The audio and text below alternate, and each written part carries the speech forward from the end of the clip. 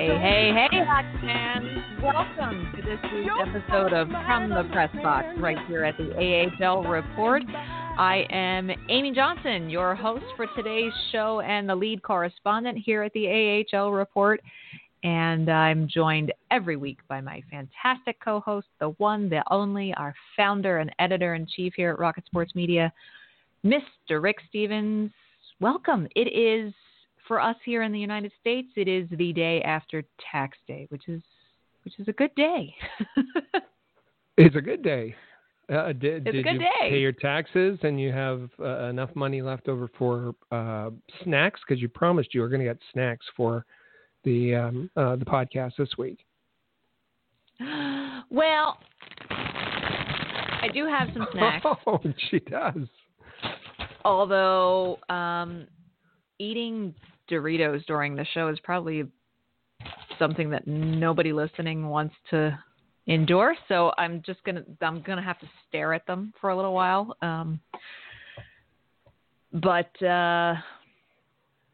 Yeah, it was a small, stifling little bag of Doritos is, after Tax Day, really all that I could muster up. Because when you are self-employed and run your own business, refunds are usually not... I miss the days when I used to get tax refunds. Let's just leave it at that. But yes. Well, you need a little bit. You need a little bit to go out tomorrow and buy some cheese balls, because tomorrow, and we couldn't postpone the podcast till tomorrow to take advantage, but it's National Cheese Ball Day tomorrow. Oh, no, that's a good one. There are some companies here in the States that make some good cheese balls. Like cheese ball, like. Yeah, now I'm assuming we're not talking like a ball kind, of right? cheese, right? Like. Yeah, with no. Okay. Fancy dinner party or something. Yeah, exactly. Or not so fancy dinner party, whatever you.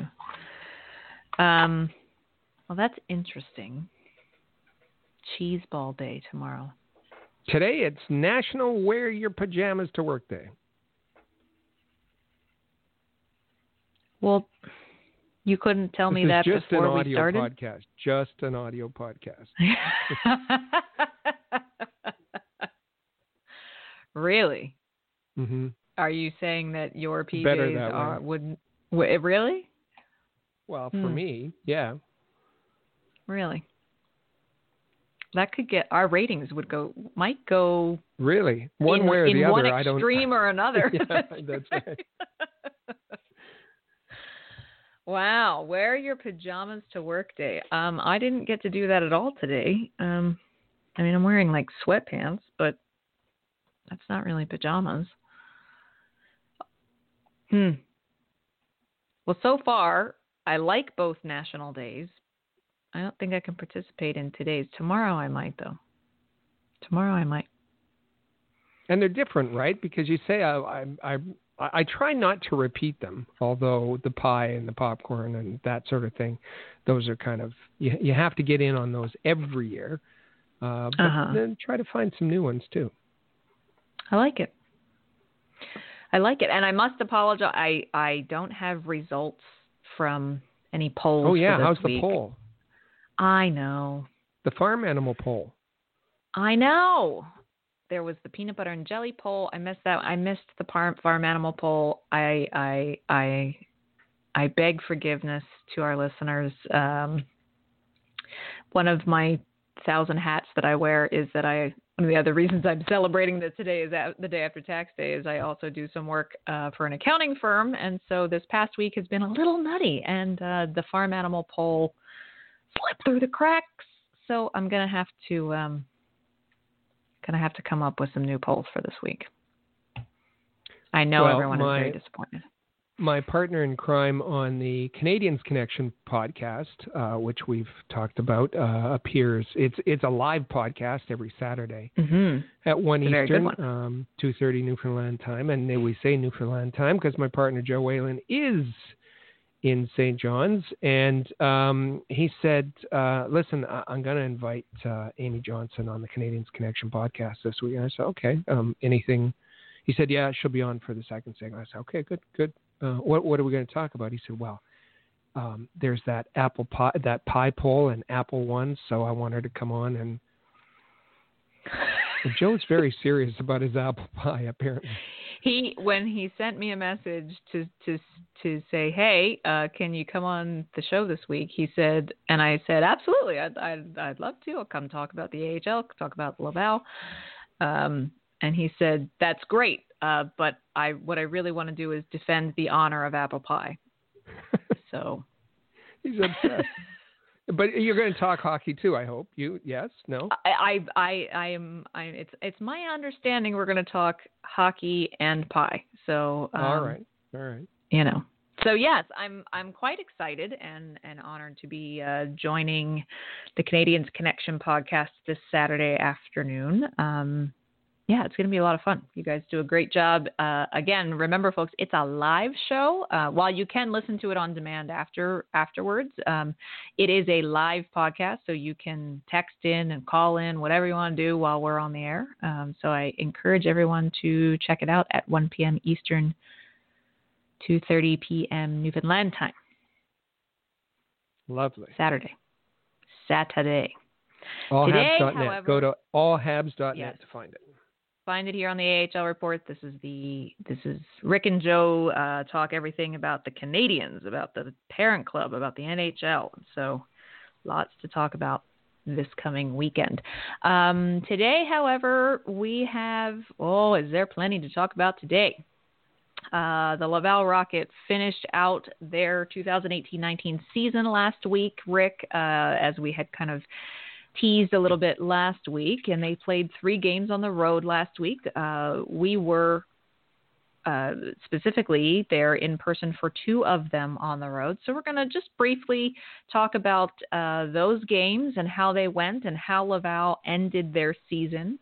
We've got some exclusive audio from Coach Joel Bouchard, as well as a number of the prospects like Cale Fleury and Josh Brook, that we want to share with you. Those were interviews that were one-on-one interviews with between us and those particular people. And then my partner in crime, Chris G., who is there in Laval, covers home games, was at Place Belle yesterday for exit interviews and Laval's postmortem. So we have some audio that he was able to capture yesterday from Lucas Vedemo and Jake Evans. So we're going to focus on the young prospects and kind of how their season wrapped up. We're going to talk a little bit, switch gears over to the Flyers organization.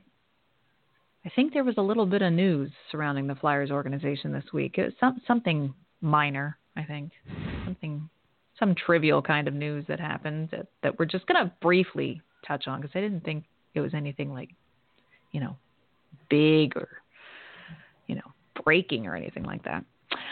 Then in the second segment, we're going to go around the AHL. There is a player of the week. We are going to talk about who that is. But the AHL has also now announced their season-ending award winners. That'll be scoring winners and Coach of the Year and things of that nature before we preview.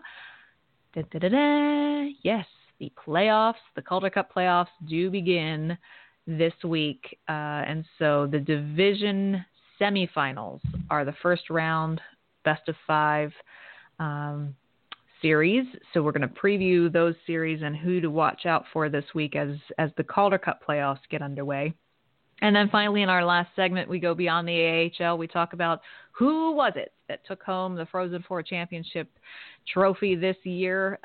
In addition to that, we're going to touch on a couple of guys who had a pretty good, pretty notable weekend with the NCAA and beyond that, as well as preview our week ahead as to what we've got going on coverage-wise. Because, hey, just because the regular season is over does not mean that the coverage is done at the AHL report. So top to bottom, we've got a lot to cover.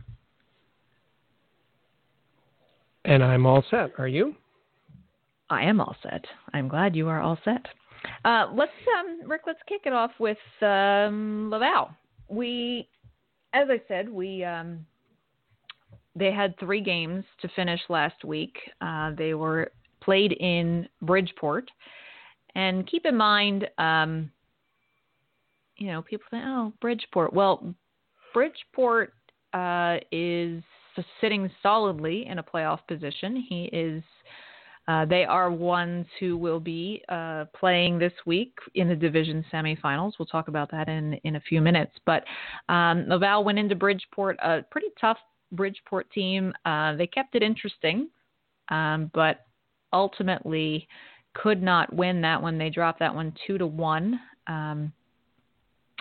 Alex Kyle was the only goal scorer in that game. It was a bit of a testy 60 minutes of hockey, lots of roughing calls and slashing calls and bench minors for unsportsmanlike conduct, and it wasn't a friendly game. It's that Dan Audette again. My goodness, what a goon! Dan Audette has turned into this like feisty scrapper. Feisty yeah, he is. He's in there all the time.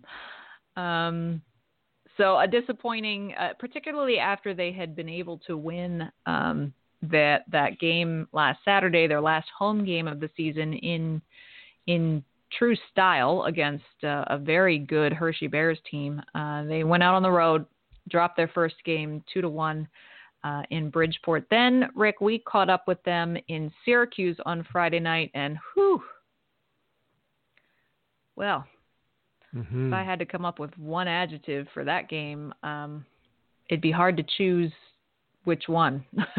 But just ugly is one that comes to mind first. Yeah, it was 2-0, 2.5 minutes into the game for Syracuse. A real tough start for Connor Lacouvé. He would last until he allowed a third goal, and quite curious that all 3 goals were all wrist shots. All to the same place in the net, all to his glove side, and it's something we've talked about before. Something that obviously the scouting report had got around because they fired 3 in the same place. Connor Lacouvé didn't look very good, and he was pulled after that, and Michael McNiven came in, and then with Laval trying to catch up and run and gun with the likes of the Syracuse Crunch. Syracuse put a couple more in, and it was the game was out of hand. It was a tough game. Syracuse dominated pretty well start to finish. It was nice to see Eddie Pasquale in the net for Syracuse, and of course a very popular a fan favorite in St. John's, both when he was with the Winnipeg Jets organization, and then when he hung around and was stay there with the Ice Caps, and it was both the Ice Caps, but with the Jets and then with the Canadians. But it was nice to see him. He had a very solid game. Not that he was tested all that much, but then after the game, he went over to the Laval bench and said hello to the training staff, and that's a real nice story. A real no one expected him to be the starter in Syracuse, and he's done a great job for them. Go ahead. Sorry, I was just going to say, in fact, during the night, many times there was much like at the Bell Center, you'll hear Carey, Carey, Carey chants. Eddie's got the same thing going on in Syracuse. In fact, they're, encouraging them up on the Jumbotron, and Eddie had the Eddie chants going quite often in that game. Yeah. Which we heard in St. John's as well. And so it was, it's nice to, a nice guy, just everybody loves him. And although the Laval Rocket were not loving him that particular evening. Well, a couple of fights. Hayden Verbeek and Labrie had fighting majors. Michael Pizzetta and Vigneault had fighting majors. And Josh Brook even got a 10-minute misconduct for continuing an altercation where he and Cal Foote looked to be giving each other just a great big hug for an extended period of time. Cameron Gaunce. Yeah. Cameron Gaunce. There's a that was a picture mistake. that I took. Alain made a mistake.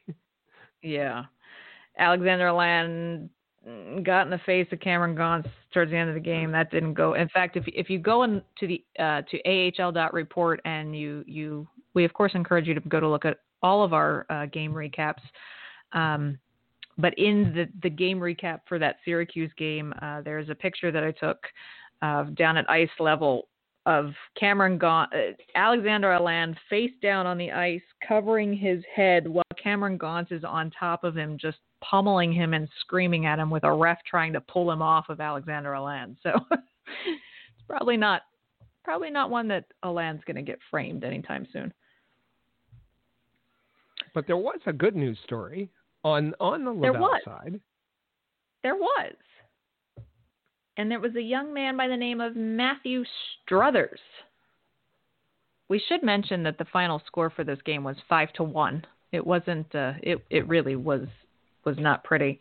But Rick Matthew Struthers.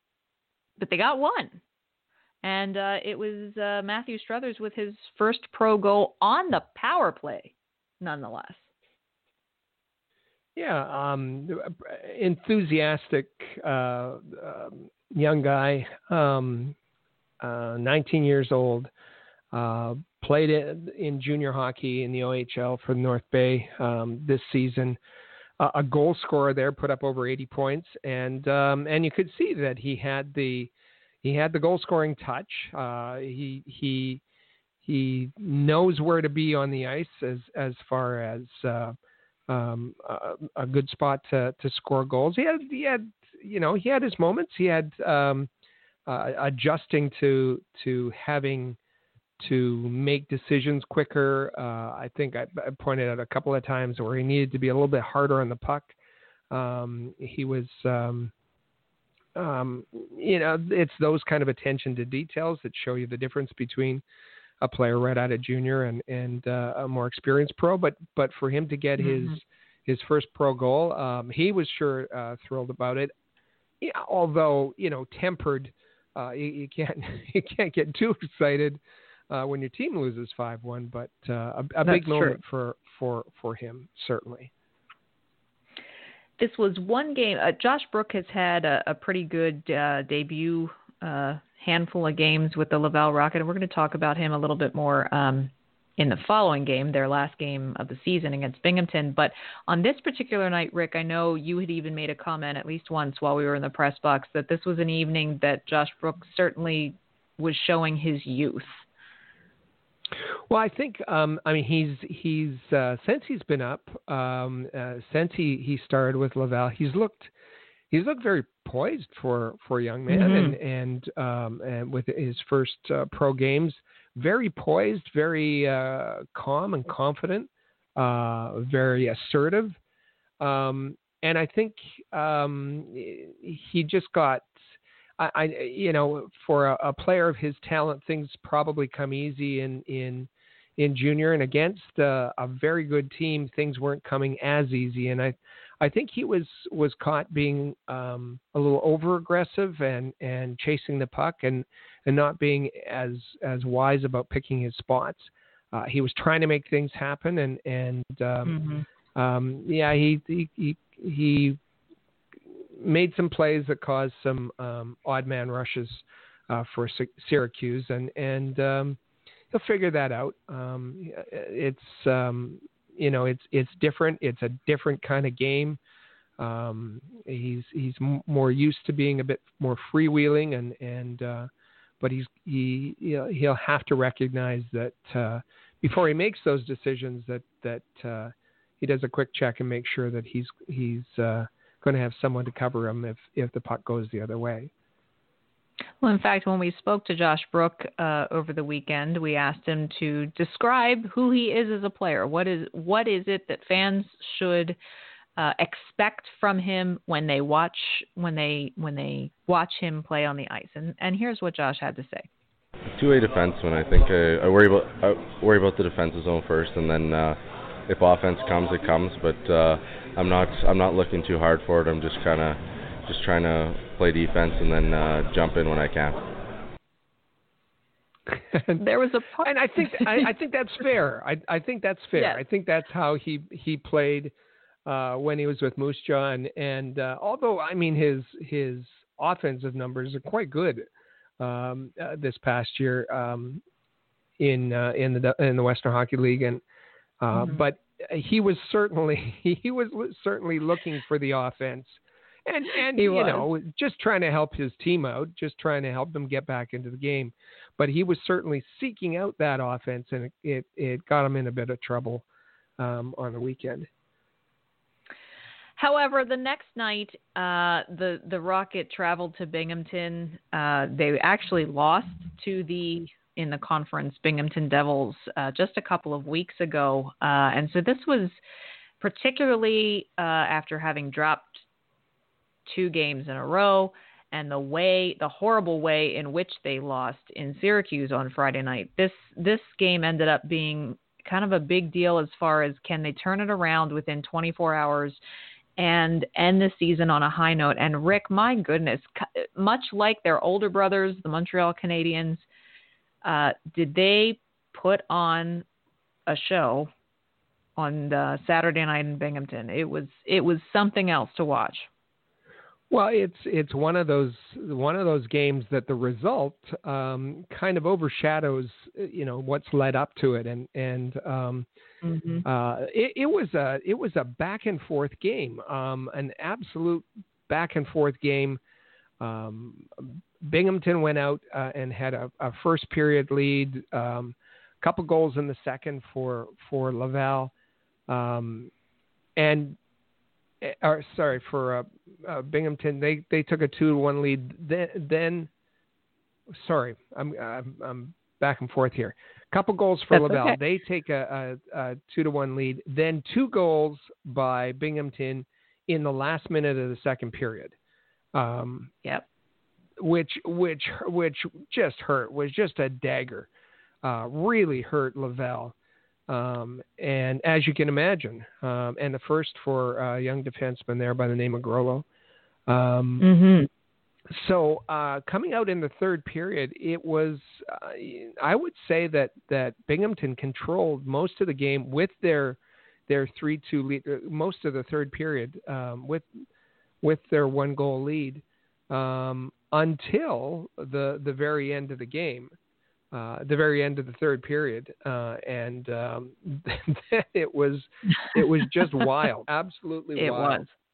It was, and then into with Yevpalov scoring. He intercepted a clearing pass from John Ramage, intercepted it, put it right on his. He knocked it down with his skate, put it to his stick, and fired it. Past Johnson and Cam Johnson and tied it up with less than a minute left. Less than a minute left, and then which brought to overtime. And overtime we saw everything in overtime, absolutely everything. Overtime was insane. Yevpalov's and the entire bench. I mean, it was like they had just won a championship. They went nuts when Yevpalov tied it up with 50 seconds left in the game.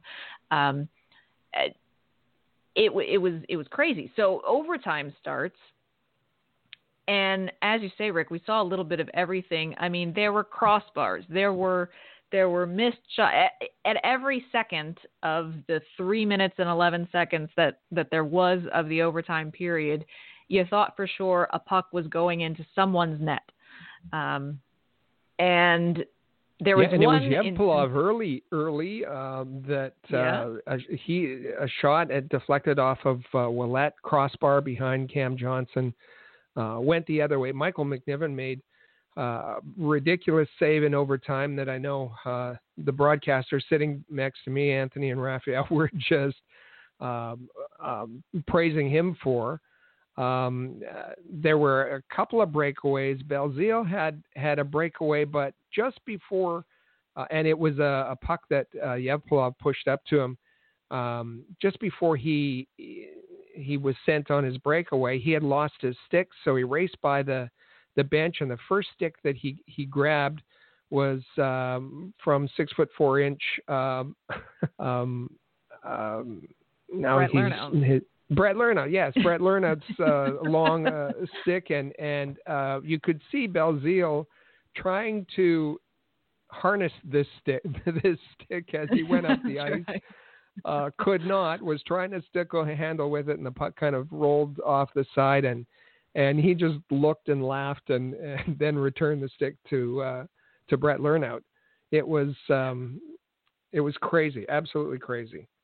Well, and you even mentioned it in passing to Alex after the game as he walked by to get on the bus. He stopped and was chatting for a moment, and you said to him, "You're like, was that Brett Lernout's stick?" And just the big grin on his face, he just laughed heartily at the hilarity of the situation. He couldn't do anything with it. It was very funny.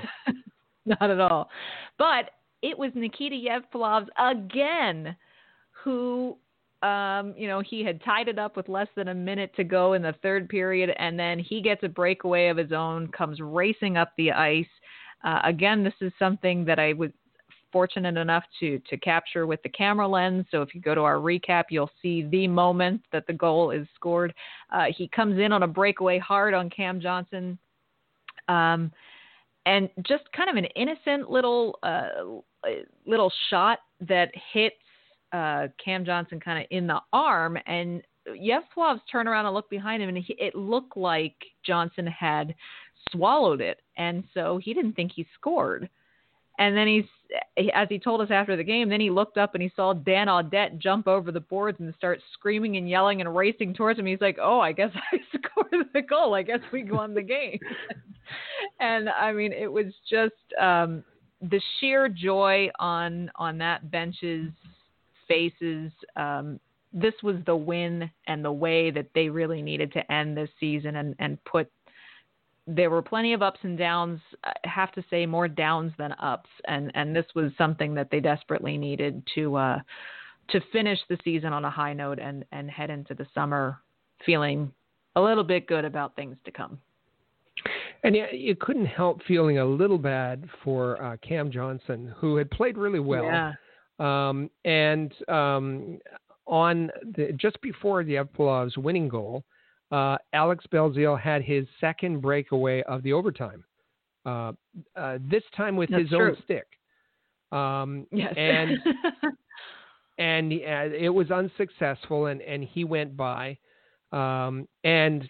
Racing back to get back into the play was John Ramage, the Devils defenseman. And just the way Cam Johnson was leaning and had was guarding the breakaway, he was kind of leaning forward, and he was clipped by probably the thigh of John Ramage, knocked his helmet into the corner. His stick went the other way, and he was concussed. It was pretty clear he was down for a bit. They came out and looked at him. He stayed in the game, but he made a one save after that where he looked woozy. He kind of gloved it, and the puck fell out of his glove, and he didn't look like he knew where it was. So when Yevpalov got the chance. And it went off. Yeah, it went off Cam Johnson's arm, and as you said, Yevpalov thought it was in the glove. Cam Johnson didn't look right at all. No. But for Yevpalov, what a great way to help the Laval Rocket finish the season. And Yevpalov with his 13th goal of the year, and that it doesn't. sound like a lot when you put it up against, the Syracuse roster, but I believe that's good enough for third in goal scoring on the Laval Rocket. Absolutely, and he was quite pleased with that after the game. And should note that Josh Brook had the primary assist on Xavier Ouellette's goal in the second period, making that his first professional point, which he was also pretty proud of as well. So we spoke to a number of guys throughout the weekend and so forth. There were... Cale Fleury was one that we spoke to in Binghamton after that game. He had a couple of things to say just in regards to what he learned during this first rookie season of his with Laval, and also some things that he really took pride in his game. So I've got two quick quotes here from Cale Fleury. Take a listen to what he had to say. I think for me, it's been with all my partners I've had throughout the year on D. Just like taking little tips from then on and off the ice, like playing with Alzner and Kulak and Ouellette, and a lot of guys with NHL experience. I can just take little things from each of their game and try to implement it in mine. I have a lot of pride in that, just being a reliable guy for the coaches. I think the points will come, but for me, it's just the biggest thing is just having the confidence of the coach to put me out there in those situations and just try not to let them down like that. The thing I found interesting from Cale about those two quotes is one is that, and he has mentioned this to us before, that he really values the time that he had to spend with Karl Alzner, and he even mentions Brett Kulak.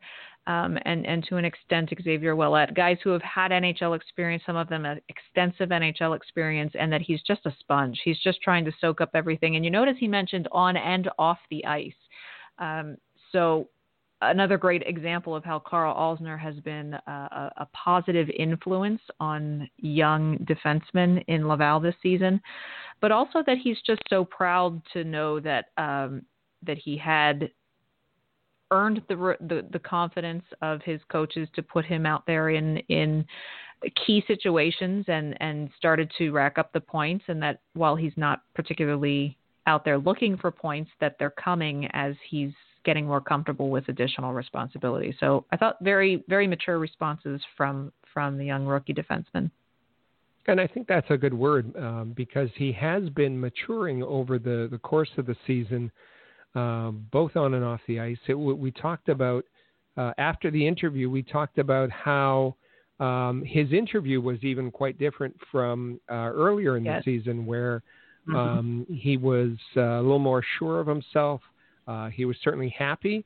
He was a bit more emotive than he had been. And on the ice, I think it's his personality has come out a bit more too, and he's a little more sure of himself in taking chances and moving the puck and in taking the opportunities to pinch and to get up in the face of forwards, the attackers that come in. I've liked the development we've seen with him, and as he particularly noted, that's a long way. A lot of the credit has to go to his defensive partners that he's had through the year. Absolutely. Jake Evans is another young prospect. He's been out of the lineup a little bit due to an injury, but he's another young prospect that, of course, fans of Laval and of Montreal are keen to learn more about. And he spoke to our Chris G. and other members of the media yesterday at exit interviews. I also have two quotes from that interview to play for you. One, again, is what he learned from this season. The other is the things that he feels he needs to work on this summer to come back and be even stronger next year. For me, I sometimes do some riskier plays, and I guess you could get away with it in college, and this year with the skilled players, they'll capitalize on some of the mistakes you make, so you definitely have to limit those. And I think that's, for me, being more of a consistent player. You have to realize that sometimes it's you can't be making those riskier plays. I think the biggest thing for me is obviously strength and getting bigger and being hard to play against, especially in the corners in front of the net, and working on my speed, working on that those first few steps are big for me, and then my shot, I want to be more of a threat shooting the puck, so those will be things I'll be focusing on this. So again, a pretty Jake Evans is always a pretty gives a pretty subdued interview, as you can hear. But again, a fairly mature response. He's well aware of the things that he needs to work on this summer, talking about those first few steps for his push off and things of that nature, and his speed. And also recognizing, I like Rick how he said, I've been known to make some risky plays, and I learned pretty quickly that I can get away with that in college. Not so much in the professional hockey world, where the skill jumps up quite a bit, and guys will take advantage of mistakes that you make trying to take risks. Yeah, it's sometimes the more skilled players, particularly in college or junior hockey, can, as he said, get away with that. But players are make it to the pro level, even in the AHL, for a reason. And it's harder to fool. It's harder to fool guys, and there's more of a commitment to defensive hockey. And so, and I know that there was quite a buzz on social media halfway through the season. Jake Evans got off to a really good start. And yes. There was which led to a number of fans trying to make the case that he should be called up, and we were kind of we're tamping that down because you could see some inconsistencies in his game, and he had an injury earlier in the season, and when he came back, he was a lot more tentative. And I think, that there was the wear and tear on him as well. In the NCAA, when he was at Notre Dame, he was a big part of that team, and so he played a lot of hockey, but just 40 games in the regular season. And now when you get into a 76-game season, it's a whole different thing.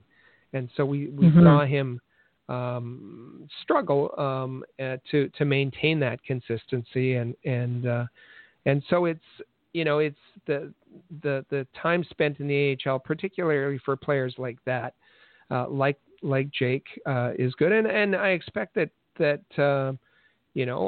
he'll spend a fair bit more time next season, so he can learn that grind and learn to be consistent throughout the full schedule, before he's ready to make that big jump to the NHL. Absolutely, and he'll hopefully build on the points that he put up this season, ending the season with 13 goals and 32 assists for 45 points. So a very very decent rookie season for Jake Evans. You mentioned, Rick, the difference between, he played a lot of hockey at the NCAA level, but coming into a 76-game grind is something that a lot of rookies, that's a big adjustment for them. And Lucas Vigneault was another player who's been out with injury lately, who Chris G and other members of the media had the opportunity to speak with yesterday in Laval at Place Bell, and he talks about that being one of the things that he really had to adjust to this season, and then follows that up with some comments about how he really appreciated and took to the extra responsibility he was given towards the end of the season to heart. I think I have talked a lot of this year about how many games we play, and that was something new for me, to reset every night in your head, there's a new game, and you play so many back-to-backs here, and really need to be prepared for every game here, and that was something, I think that was the biggest thing for me to adjust. Yeah, I think during the season here we got a a lot of guys traded and injured too. So I got in the end of the season, I got a bigger role offensive too. So that was fun, and I tried to take the advantage of that. And I think I stepped up my game at the last 20 games. I played I think I played the best hockey. Yeah. Do you feel that maybe? So glad to hear that Vigneault does feel that he had progression this year. He was, in fact, given more responsibilities. He got promoted up through the lineup, and had a decent season. Again, 13 goals, 16 assists for 29 points for Lucas Vigneault. Rick, is that kind of about where you expected him to be, or were you looking for more from him? Well, I think I was a little bit frustrated at the first half of the season. The Lucas Vigneault that we got to see in Lake Placid several years ago certainly had a lot more offensive potential, but seemed, it's the Swedes are often given credit for being good two-way hockey players, and as Jacob de la Rose and others have been, but sometimes they get then slotted into roles that that don't take advantage of their offensive capabilities, and I think that was the case a little bit for Lucas Vigneault in Djurgården. It was back in 2014-15. He had 48 points in 34 games, 23 goals. Wow. There's some offensive talent there, and I thought it wasn't being well used by the coaching staff early, and then almost by accident because of injuries and whatnot. That he was moved up the lineup, and lo and behold, what happens? Well, he shows that he has a bit of offensive talent right. when he's put on the power play and given offensive zone starts and paired with Nikita Yevpilov, who those two had very good chemistry together. And yes, so I think that hopefully the eyes of the coaching staff have been opened, and they now see that maybe they underestimated the kind of offensive impact that he could have, and we know that Laval, their major undoing all season was their inability to score goals, and perhaps having him in a more offensive role next season will go towards making up some of that shortfall. One other player I think that we should just mention as someone who we have both talked extensively about how this player impressed us towards the beginning of the season, and despite some adversity and some ups and downs, continued to have a solid progression through their season and has continued to impress us. And so I just want to make sure we give a little bit of recognition to David Sklenichka. Rick, this is a guy who, within the first couple of games that you watched him play, you were impressed with the raw talent that was there. Yeah. When we saw him early on, this was a guy. This was a puck moving defenseman, and you could see what the scouts had seen in him, and a reason for signing him and bringing him. But his talent was really raw, and he was trying to figure out the North American game, and his English. Michael Moravchik was a little bit further along with his English, and he was able to help out. The two were inseparable early on. But I started to get a little concerned when Sklenichka was being put in the press box or the bottom pairing, and displaced by the likes of the players with NHL talent, the NHL experience that didn't have as much to learn. Willett and Alsner and Kulak and Schlemko it was just unfortunate that it must have been very discouraging for him. And as he's been put in a position, I thought he was very good and one of the better defensemen on the weekend. He's really figured things out, and it must be a challenge. As I said, he's still not ready for. His English is still not ready for interviews, so it must be a challenge for him communicating with his teammates and particularly with Moravchik now gone. But he's found a way to do it, and full credit to him. He's looking very good on the smaller North American sheet of ice.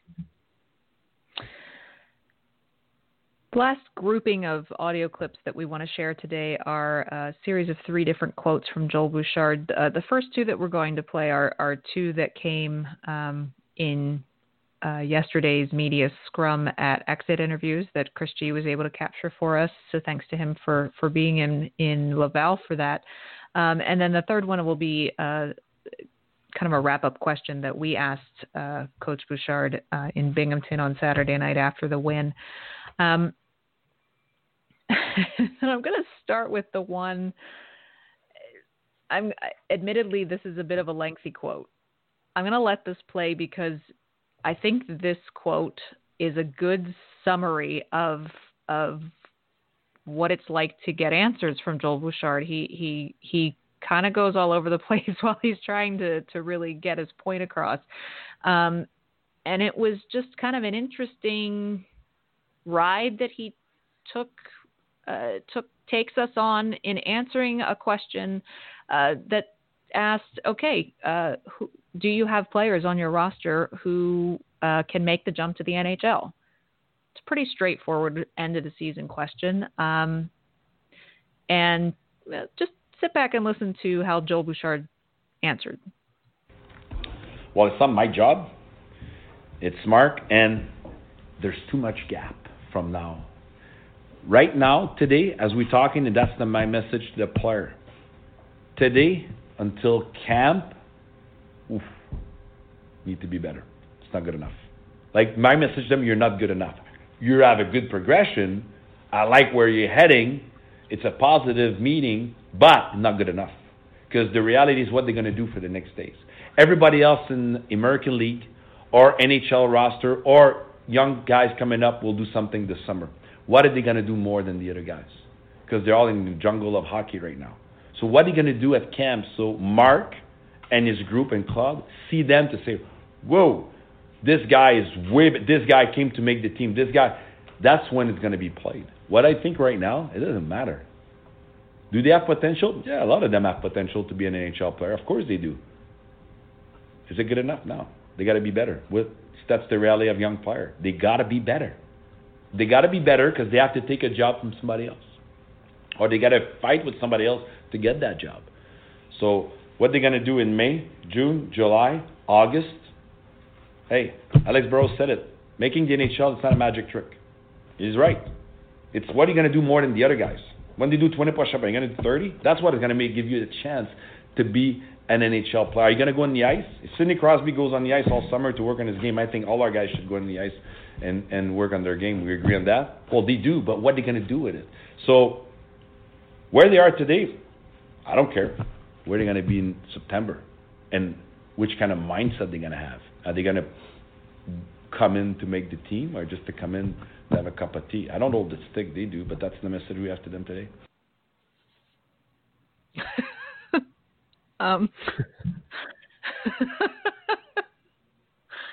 There's a lot to unpack in that, and I'm not gonna go. I felt that was something that you had to listen from start to finish, complete with ending with, or are they going to come in and have a cup of tea? I mean, I don't know. Is an interesting way to answer what was a very straightforward question. And there were parts of it that I didn't necessarily care for. Him saying, what can they do right now? I don't really care. Well, no, that goes into it. I mean, not everybody is in a position right now that they can make a jump to the NHL, and it's not going to be who does 30 push-ups instead of 20 over the summer that's going to make the difference come training camp time. So it was a very lengthy 1 minute, 54 second non-answer as far as I was concerned. Your thoughts? Well, yeah, lots of thoughts. You put yourself in the position of a player who comes in and you ask the question, well, what can I do to be better? And that's the kind of answer you get. Do you have any idea what you're supposed to do when you leave the office? No, I don't think so. But the other part of it, I guess, was kind of shocking for me, is when he said it's not his job, it's Mark's job. Mark Bergevin, that would be. To decide who's an NHL player. Right. As we know how it works, that Mark Bergevin and Claude Julien, they will, have their views, but they don't see these players very often. And we know that Mark Bergevin will phone and say, all right, here's what we need. Who do you recommend for a call-up? That's how it works. That's how it's worked. That's how it works for many teams, but we know for certain that's how it works for the Montreal Canadiens under Mark Bergevin. And if Bouchard doesn't have an answer, I recommend this player because, or maybe that's what, he hasn't had that responsibility much this season because the Montreal Canadiens were more or less healthy. So he didn't really get into that much this year. But if he makes decisions like he makes decisions in other realms, just on gut, then I guess he won't be able to answer that question very clearly. It's just what he feels at the time that he gets the call. But I would have expected more. I would have expected a bit more ability to evaluate and lay it out, analytically lay it out, for the benefit of the player, that they know what to improve on it, and for the benefit of the general manager that you report to, because he has to trust in the advice or the recommendations that you give him. Now, our Chris G also asked Bouchard, what he took away from this was his rookie season in the AHL as a head coach, and asked him what he took away from the season. And there's, throughout the press conference, Bouchard talked about, that he and his coaches needed to be constantly learning as well. You have to constantly evolve because hockey's constantly changing and things like that. But he keyed in on one aspect of coaching that I guess he feels is I can't put words in his mouth, but it seems that this was a very important aspect of coaching for him, and that's talking to his players. They're a hockey player. They need to be coached. They're good guys. You just need to talk to them, to explain to them what you're doing, to let them talk when they have something on their mind, to keep an open door policy. I played in hockey where coaches always said, my door's always open, but it wasn't really. And every time there's something that, even we get mad about wins and losses at time, and then I took the time to talk to the guys, and it made a difference in their play, I felt. So if I take away pro, junior, pee-wee, NHL, doesn't matter. You need to be there for your player. You need to talk to them, and you need to make them buy in what you're doing and what you want them to do. And I think it beats X's and O's all day long, to be honest. I think if you have a good bunch of guys that push in the right direction, I think you got it made as a coach. Sometimes it ain't going to be good enough, but at least they're progressing. I even think that sometimes it's better than X's and O's is talking with your players. I think that's one of the most insightful, and he probably didn't intend that to be, but insightful looks into maybe where, and I'm not saying having a true open door policy with your players isn't a good thing. I do commend him on if that's a goal of his, that he truly wants to be his players to be able to talk to him, but it's not more important than the X's and O's. I hate to say it. It's a component of coaching. Talking, being a motivational, inspirational guy, it's absolutely. And sometimes you even see in the coaching staff that, one guy leans one way and one of the assistants leans the other way. If you have the X's and O's strategy guy, maybe that doesn't have to be your forte, but you need it there. And I think one of the things that we saw throughout the season, we noticed it quite early on, and it didn't change throughout the year, was compared to other teams, the Laval Rockets did not have a lot of structure. There was not a lot of structure to their game. Didn't seem to be a lot of set plays. There didn't seem to be a lot of schemes. There didn't seem to be a lot of puck support. There just seemed to be a whole lot of freelancing and individualistic play. And maybe that's because of the lack of X's and O's. And I think they got themselves in trouble. He talked about a little bit about progressing, and one of the things we heard from him very early on is that winning in his mind would always take priority over development. That to develop, you win. That he didn't believe in sacrificing winning to promote development, and sometimes you have to do that in the AHL. That in his mind, he would always coach to the clock, always coach to the scoreboard, and development be damned. And we saw that if that's the case, then by his own definition, by his own standards, how much development, you have to wonder how much development in his eyes went on, given that the Laval Rocket finished 27th in the season, in the league, in winning percentage. Now that's only up a couple of ticks from last season, insignificant, really statistically, and when so much more was promised, that much was laid at the that it was the fault of Sylvain Lefebvre and his development approach that had led to the Rocket being out of the playoffs, and that they were going to make things a whole lot different this year, from the assembly, the way the team was assembled, to the way they played, to the way they practiced. Everything was going to be different, and it was going to result in a playoff appearance. And really, there was, that didn't happen.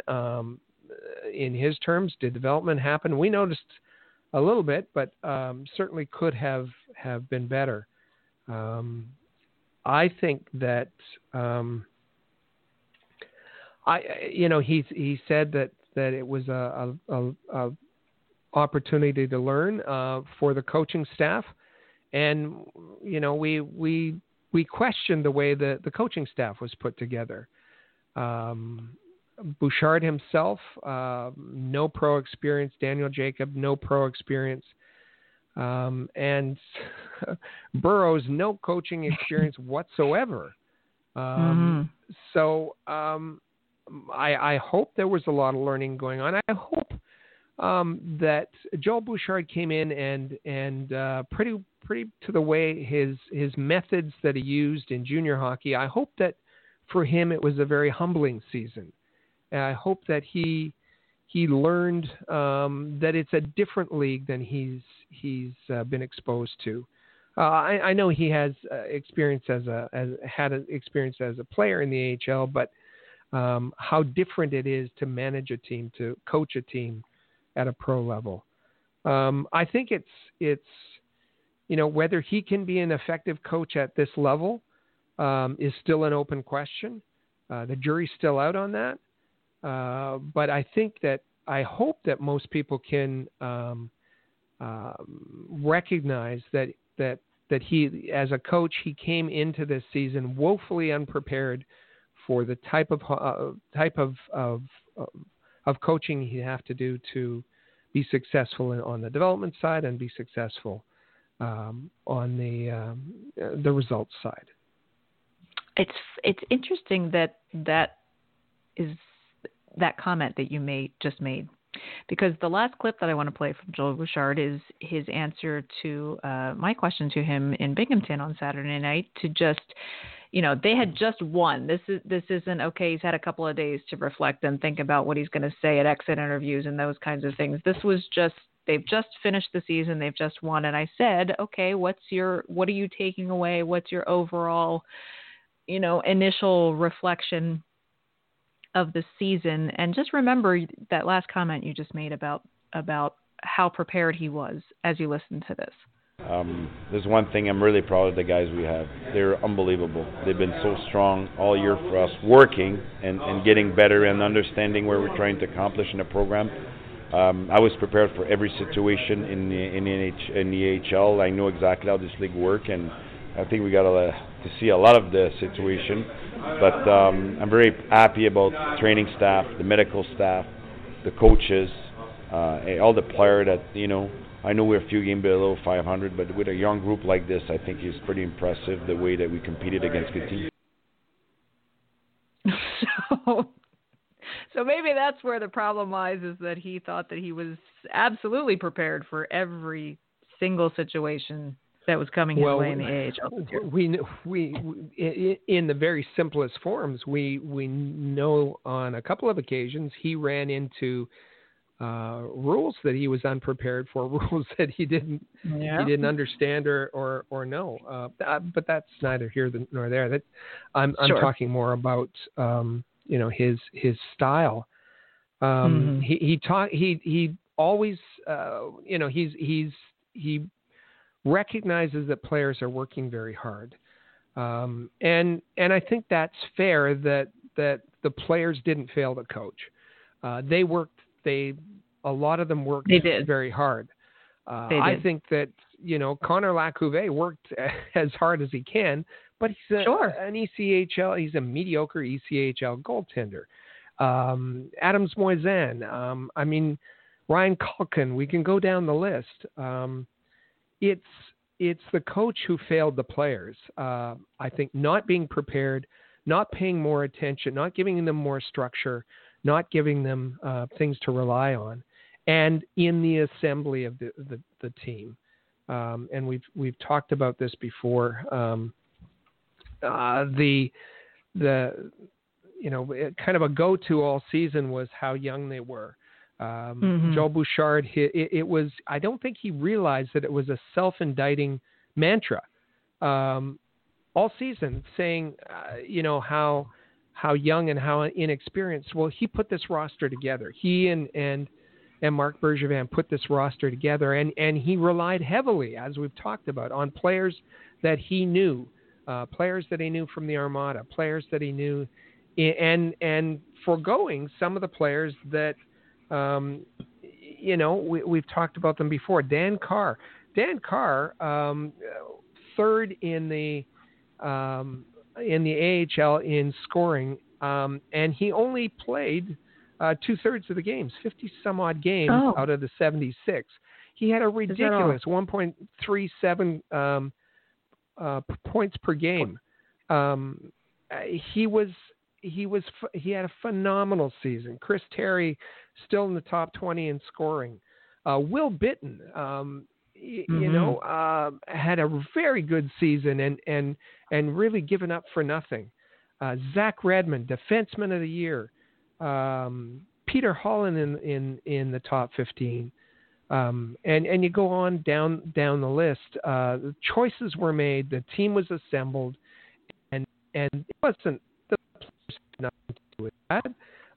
And once on the team, they did as much as they could, but many players just weren't adequate.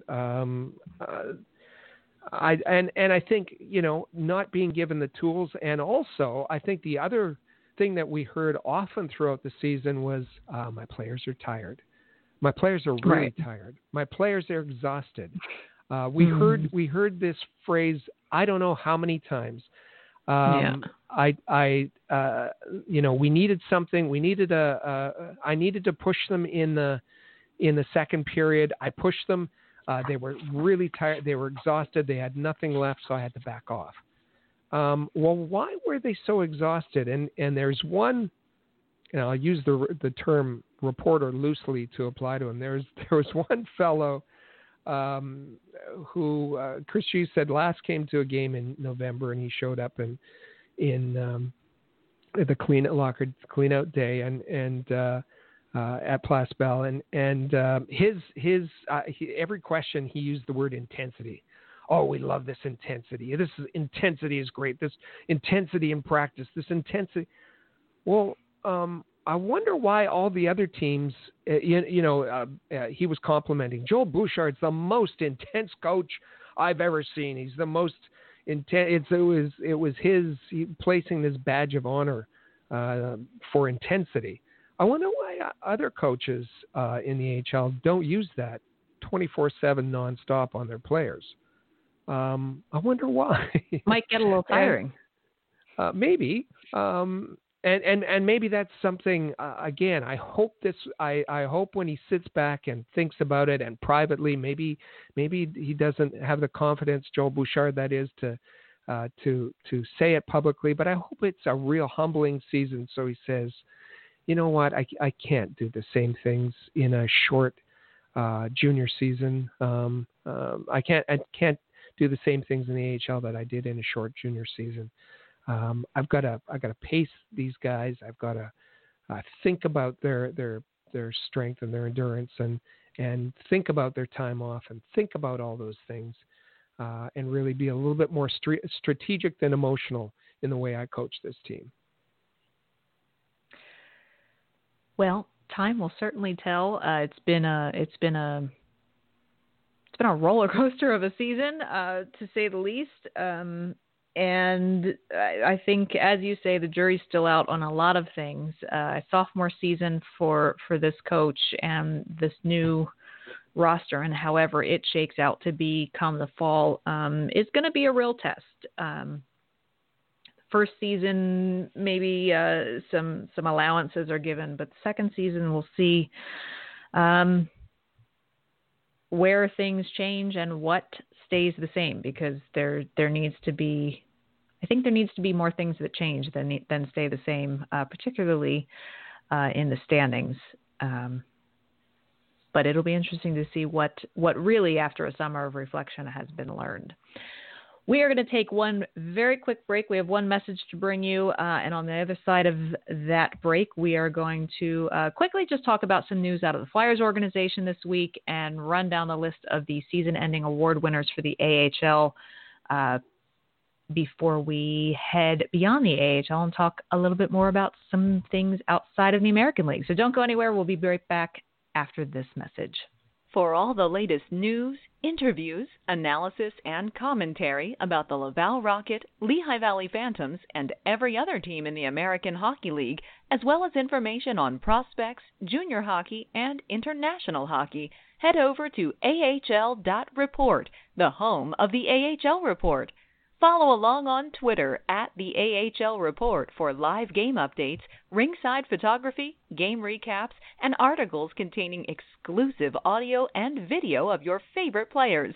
That's the AHL Report, proud partner of Rocket Sports Media. AHL.report.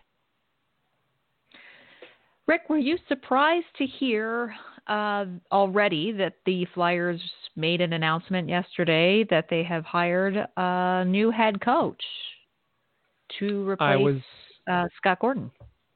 I was not. I was not surprised at all.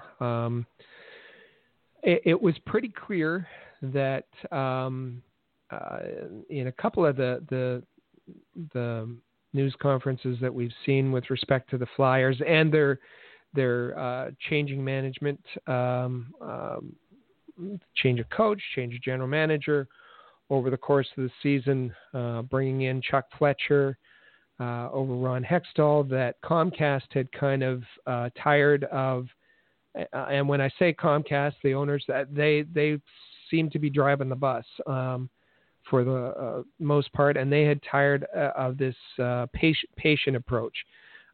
They were going to, the bias was going to be for action. I think that was the quote.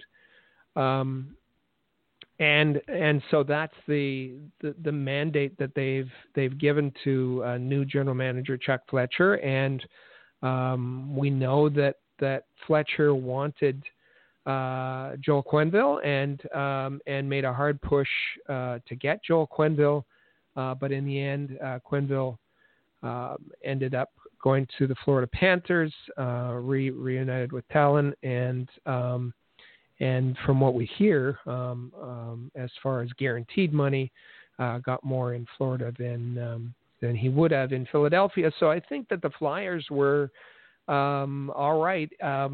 And it was clear that they wanted a name. They wanted a big name. They wanted to sell a name. They wanted to prove their fans that they were taking action by bringing in a big name. And for them, a big name did not include that going the college route like they did with Hackstall, bringing someone, promoting someone as they did on an interim basis in Scott Gordon. They wanted a bit of a splash. They wanted someone with experience, and they did that, bringing in Alain Vigneault. Yes, let's take the coach of the Flyers' bitter divisional rivals, bring him behind the bench. That's not going to make for some interesting Rangers-Flyers games coming anytime soon. But yes, I agree with you. They were looking for a name. Q was not going to be the one, and so Vigneault comes in. Now, some things of note, he's got experience with Cam Talbot. And so, as has been reported by our friend Bill Meltzer with the Flyers, Alain could be key in determining if Cam is signed as the tandem to play with Carter Hart. We already know that those two goaltenders have a lot of respect for one another. They train together in the summer, and so there's a connection for them there. And now Cam Talbot has a connection with his new head coach. So it'll be interesting to see how that all shakes out. They have not yet determined who his assistant coaches will be. As Meltzer also noted, his tendency for Vigneault is to make sure that one of his assistant coaches has experience as an NHL head coach, as he has for a number of his coaching positions. So some speculation that perhaps Terry Murray from the Phantoms could come up. And you had mentioned, Rick, that there's a particular kind of coach that Alain Vigneault seems to like having beside him on the bench. Well, yeah, I think he's Alain Vigneault is. I don't. Scott Gordon. I was very impressed with Scott Gordon. Scott Gordon is very skilled at being able to break down failings. He's very much if we go back to a previous segment, an X's and O's kind of coach. Vigneault is a communicator. Bouchard spoke about communication, but I think Vigneault does it much better than anyone else. He's kind of a Michel Therrien, but an excellent communicator, and Therrien was on the opposite end of that. He's kind of a Pat Burns kind of school of coaching, I guess you'd say, kind of an old school coach. He's been I think the criticism with him and the Rangers was when the Rangers were in a bit of a transition and having to integrate younger talent, that Vigneault had a hard time doing that. He has a tendency to be more of a veterans coach, and I think the evidence for that is pretty clear. Although Fletcher challenged that in when he spoke to the press and said that he had some experience bringing young players in. That was in Vancouver, kind of at a different time in his career and a different assignment. So it's we'll see. What kind of coach do the Flyers need? What kind of are they? We talked about with the playoffs on. We talked about seeing Craig Berube in St. Louis and what he's done with that team, and could he come back? And no, I think the Flyers are a different organization now. Last team in the league to take a major penalty, or a fighting major this season. Fighting major. And they're a different team, and certainly Vigneault had to jump at the chance of getting to work with such a young core, particularly a young defensive core. But I have a feeling it's the Flyers are going to be quite active this summer in the free agent market and bring in some of those veterans, bring in some of those players who can not only who Comcast can sell, but who Vigneault can rely on. Absolutely. That leaves a question mark around Scott Gordon. According to Chuck Fletcher, the head coaching position at Lehigh Valley is his if he wants it. And Gordon has said in the past that he would be willing to return to Lehigh Valley to coach. Whether that has changed, we'll probably have to wait a couple of weeks and see once he has some time to sit with the knowledge that he did not win the job to be the permanent new head coach for the Flyers, where he will land. And we will be sure to keep everyone posted on that. Do want to quickly mention some award winners here for the AHL. The CCM AHL Player of the Week is not one whom the Laval Rocket had any contention with at all this season, actually. It's the Iowa Wild goaltender Andrew Hammond, who stopped 86 of 90 shots that he faced in 3 starts last week, going 3-0-0 with a 1.30 goals against and a .956 save percentage, and helping the Iowa Wild secure the franchise's first ever Calder Cup playoff berth. So congratulations to Andrew Hammond on that achievement. The Syracuse Crunch, we just got done talking about what a strong team they have and what kind of drubbing they put on Laval on Friday night. And they are all over the season-ending overall league AHL awards this year, Rick. 2 teammates for the Syracuse Crunch claim both of the AHL scoring titles. The John B. Sullenberger Trophy as the leading point scorer in the AHL goes to Carter Verhaeghe. And he and Alex Barré-Boulet will share the Willie Marshall Award as the AHL's leading goal scorer. And so lots of offense, lots of offense there in Syracuse. And the 2 of them both racked up plenty of points on Friday night against Laval. In addition to that, you mentioned what a season Eddie Pasquale has had for them in goal. He wins the Hap Holmes Award, the Harry Hap Holmes Memorial Award for the 2018-19 season. And that is for the goaltender with at least 25 games played on the team, which allows the fewest goals per game in the regular season, and that goes to Eddie Pasquale. The Crunch averaged 2.46 goals per game against, and that's pretty good. So Eddie Pasquale also enjoying some success. So Syracuse, Rick, plenty of accolades for the Crunch. I think they're going to be contenders here in the Calder Cup playoffs. They should. Although the parent team's having a bit of a struggle right now against those upstart Columbus Blue Jackets. But that roster, Laval failed to have a 20-goal scorer this season. That's true. It was Alex Belzile with 19, I believe, on the season. Yep.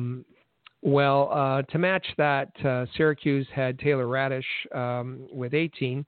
And then they had 5 goal scorers above that were above the 20-goal mark, and 2 above the 30-goal mark. In as you just mentioned, Barry Boulet, Verhaeghe over 30 goals. Corey Conacher had a 20-plus season. Andreoff had over 20 goals. Volkov had over 20 goals. And you've still got someone like Boris Tkachuk, his rookie season. Expect him to be up there next year. That's a solid roster right now, and with Tampa as good a regular season, one of the best regular seasons ever. The stable of talent that they have to draw on for future years looks pretty exciting for that fan base right now. You've already mentioned the top defenseman in the league for the year. The Eddie Shore Award does go to former Montreal Canadian Zach Redmond. So this award is voted on by coaches, players, and members of the media. 21 goals, career best for Zach this year, tops all AHL defensemen, and 50 points along with a plus 13 rating. Oh, and that was all in just 58 games for the Rochester Americans. So huge season for Zach Redmond. He's a piece of the puzzle that I'm sure the Montreal organization. There are those out there on social media today saying that they still think the Habs won that trade. Who did they get in return? Oh, Nicolas Deslauriers. They didn't win. Deslauriers may be sitting in their NHL roster, but Zach Redmond is the one who's making a bigger impact. There's just no doubt about that. I would say Buffalo won that trade. Handily. Yes, handily.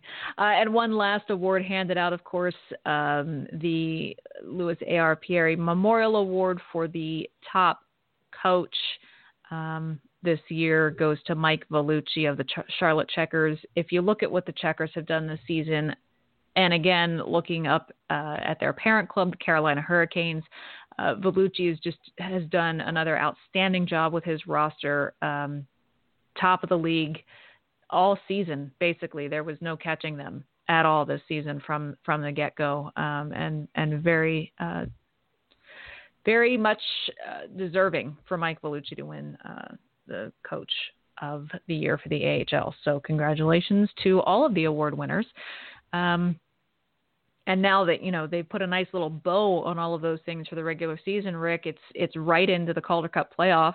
And they're not wasting any time with it. The first game will take place tomorrow night. That's the Pacific Division semifinals. They kick off tomorrow night, and that's the San Jose Barracuda versus the San Diego Gulls. And then if you take a look at the rest of the Western Conference, you've got the Bakersfield Condors playing the Colorado Eagles, and the Milwaukee Admirals playing the Iowa Wild, and then the Chicago Wolves taking on the Grand Rapids Griffins. So 4 really good matchups there in the West. But I think the East is also going to be – I think there's going to be some good hockey in each series in the Eastern Conference. Yeah, I agree. It was a disappointment. I no question about that Lehigh Valley gave a strong push at the end to try and get into the playoffs and came up a little bit short. So it's going to be Providence facing the best team in the AHL this season in the Charlotte Checkers.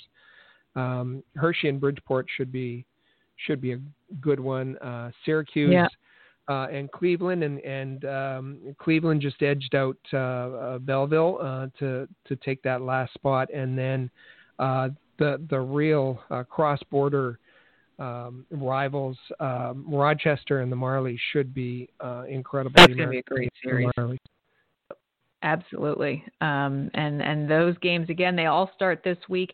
Keep in mind, the first round of the Calder Cup playoffs, this is the division semifinal round, is a best-of-5 series, not a best-of-7. So this series, you can win it or lose it just like that in the blink of an eye. So be sure you're keeping an eye out. We'll have an update right before we wrap up the show here in a minute as to the coverage you can expect from the Rocket Sports Media crew. But you can head over to AHL TV. They have playoff subscription packages to watch games available now. I think they start at I think the most expensive package for the playoffs is like $25 or something like that. So it's not hockey that you're going to want to miss. Make sure you're kind of tuned in to what's going on with the AHL as the Calder Cup playoffs kick off. We will take just one more quick break. When we come back on the other side, just have a brief wrap-up of the NCAA and their season, and then we'll tell you where to find us this week. So don't go anywhere, right here on From the Press Box. Be sure to follow us on social media. Find us on Twitter at the AHL Report. Check out our original game photography on Instagram at AHL Report, and watch our exclusive video interviews with players, coaches, and other notable hockey names on our YouTube channel at All Habs. Just remember to turn on notifications so that you never miss a video. The AHL Report, your premier source for Laval Rocket, Lehigh Valley Phantoms, and all American Hockey League news. So, Rick, the Frozen Four took place last weekend, and it happened to be that it turned out the championship game was between UMass and one of the teams that we were able to cover here at the Midwest Regional in Allentown, which was the University of Minnesota Duluth Bulldogs. And, man, did the Bulldogs ever win that in style. Big game for the Bulldogs. It was a great tournament. You had UMass sneaking into the final over Denver, winning in overtime, beating Denver. UMass had been up 3-1 in the third period. Denver came back, exciting, tied it up, and then UMass, with the overtime victory, went up against what was now a powerhouse in UMD, and when we saw them, they were solid. Particularly, they rely on their defensive core, and it also helps power their offense. We have three of their defensemen who have already been selected in the NHL entry draft. Scott Perunovich for the Blues, Mikey Anderson for the Los Angeles Kings, and the player I liked a lot was Dylan Sandberg, the Winnipeg Jets. And up front, there's the Flyers prospect Noah Cates, Cole Koepke, who I liked, another Lightning prospect, a scrappy guy and fond of going to the front of the net. Parker McKay, the captain, the Wild pick Nick Sweeney, all of them were great. The only question I had was I wasn't crazy about the technique of Hunter Shepard, but man alive, he got it done in the tournament and yes, got the shutout as UMD won 3-0 in the championship final. And defended their title. They were last year's winners as well, so defended their title to win the Frozen Four yet again. And I will mention this little bit of breaking news that USA Hockey has just put out within the last hour that we've been on the air here. And the coach from UMD men's hockey, Scott Sandelin, has been announced as USA Hockey's head coach for the 2020 U.S. National Junior Team. So for the World Juniors this year and throughout the evaluation camps and so forth this summer. You'll be seeing a lot more of UMD's coaching staff, as Scott Sandelin will be heading up the national junior team for USA Hockey. And he was named head coach of the tournament. Parker McKay, the MVP of the Frozen Four. Absolutely. Two other players had pretty high marks over the weekend. Caden Primo, who we've talked about here recently, Habs goaltending prospect Caden Primo, was awarded the Mike Richter Trophy for the most outstanding goalie in the NCAA ranks in Buffalo at the event, the Frozen Four event over the weekend. So congratulations to Caden on that recognition and that honor.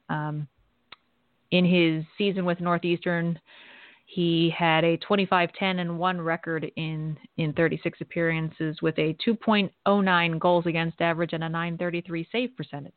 So a great season there for Caden Primo as he sets up now, having signed with the Canadiens, to take kind of the next steps in his career. Briefly, Rick, speaking of taking next steps in a career, Cale Makar had a bit of a 72-hour whirlwind this past weekend in Buffalo and beyond, didn't he? Not too bad at all. He's named on Friday, I believe, as the Hobey Baker Award winner. Plays in the final for Massachusetts, and unfortunately loses to UMD. He's at the press conference and says he really doesn't want to take off his Minutemen uniform, his jersey. But right after the game, he signs a contract, his entry-level contract with Colorado, heads to Monday, a game day skate with the Avalanche, inserted in the lineup a playoff game, an important playoff game against the Calgary Flames. Scores a goal on his very first shot in the NHL, his first pro goal, which happens to be the third goal Colorado got, which was the game winner, as Colorado beat Calgary 6-2 and took a 2-1 advantage. So what a ride for Cale Makar. Absolutely. And hey, just goes to show, guys don't necessarily need to know your system or your breakouts or your power play to put them into a game and let them do their thing and see what they can do. And sometimes good things happen. It's funny how that works. As I said, we will have continuing coverage of the Calder Cup playoffs and prospects and lots of things coming up this summer. But most importantly, right now, it is division semifinals for the Calder Cup playoffs. Rick, our AHL report team, will be providing a little bit of coverage for the Hershey Bears Bridgeport Sound Tigers series. We'll do some live coverage popping in here and there for Hershey. And you might see us in some other rinks around the league as the playoffs progress. So it's last season we had a really great time covering the Phantoms as they went deep into the playoffs all the way to the conference finals, and looking forward to postseason coverage with the Rocket Sports team yet again this year. We saw the Checkers last year during the playoffs. We saw the Marlies and well, who knows? Maybe see those teams yet again as the Calder Cup playoffs get underway, and we'll continue with our AHL.report coverage and talk about it here next week on From the Press Box. Absolutely. Be sure to follow us on Twitter at the AHL Report. You can find Rick at All Habs. You can find me at Flyers Rule. And as Rick said, head over to AHL.report online. Check out the game recaps, original photography, post-game audio, and you'll also want to watch the exclusive videos that we have of our one-on-one interviews with Joel Bouchard and a number of players from the Laval Rocket over the weekend. You don't want to miss those. And you don't want to miss us again next week. So be sure you're back here, right here on From the Press Box next week for another exciting episode. We'll have lots of AHL information and action for you. You won't want to miss it. Thanks so much for joining us. Enjoy the playoffs this weekend, and we'll see you right back here next week. Have a good one. And keep on wishing. Remember, your dream is your only scheme. So keep on pushing.